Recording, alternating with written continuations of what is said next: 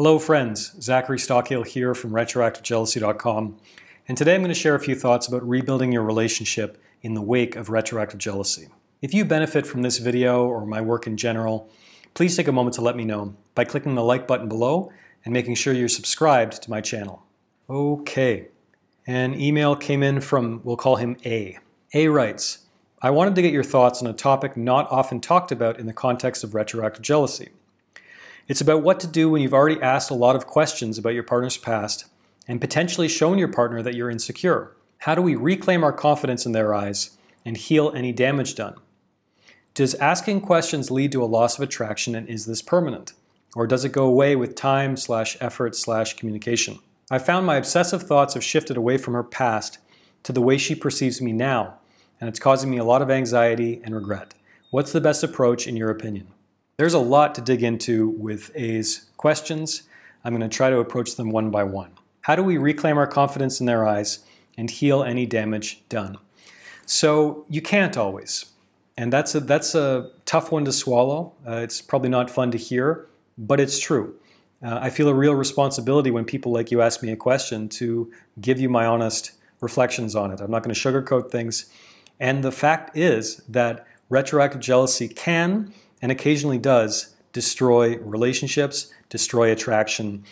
Sometimes you can rebuild that, depending on the damage that your retroactive jealousy, your insecurity, etc., has done to the relationship, has done to your partner's attraction toward you, but sometimes you can't. And that's one of the many reasons why I still am so interested in doing this work and why I create videos like this and really try to inspire people because, I often say, but it's true, I have the emails to prove it. Retroactive jealousy can and often does destroy relationships. Sometimes it just takes longer. But the most important thing is to realize that as soon as possible so you don't make some of the mistakes that it sounds like A has made. That said, of course, all is not necessarily lost. There's an idea in tantric philosophy which I really like. And the idea is basically, if you fall in love deeply with someone once in this lifetime, you can return to that state. It's not a guarantee, but you at least have the potential. If you've fallen in love with one person once, you can get back there. Now the question is, how do we get back there? How to reignite the fire, so to speak. How do I get back to that state where my partner, just can't wait to jump my bones and we have this amazing connection and things are great?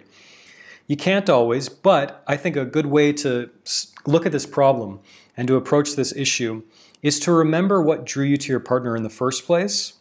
And for God's sake, have more fun. Retroactive jealousy can do so much damage to relationships, and you have endless heavy discussions, and the mood can be really heavy and very, very sour.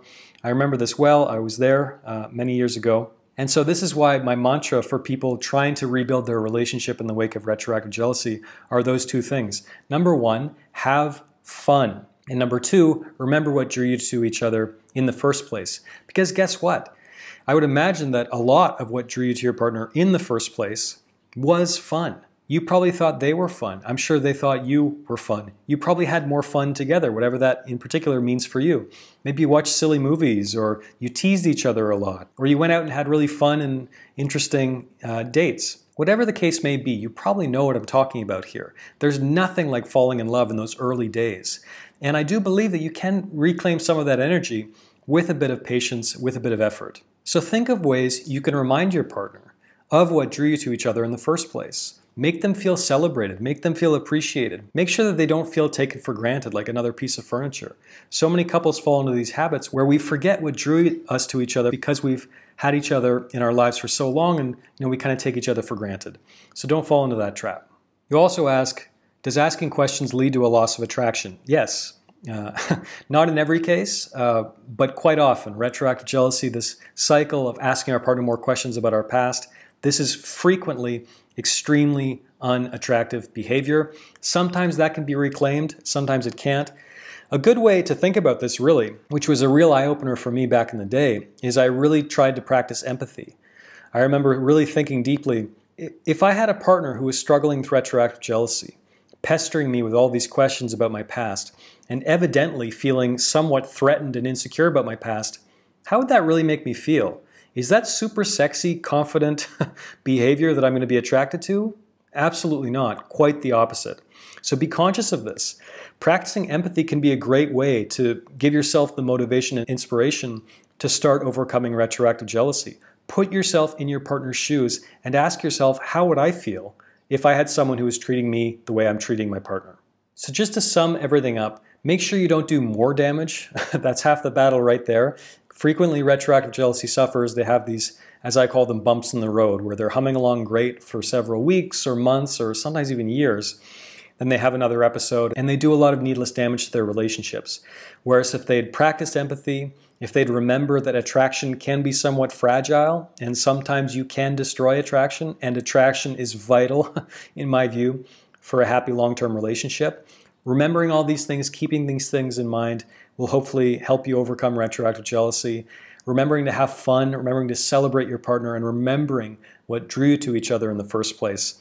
I think this goes a long way toward undoing some of the damage that retroactive jealousy can cause relationships. Thanks for your question, A. I appreciate it. And for everyone watching this, if you found this useful or interesting in some way, please take a moment to let me know by clicking the like button below and making sure you're subscribed to my channel. Thanks again, and I'll talk to you very soon.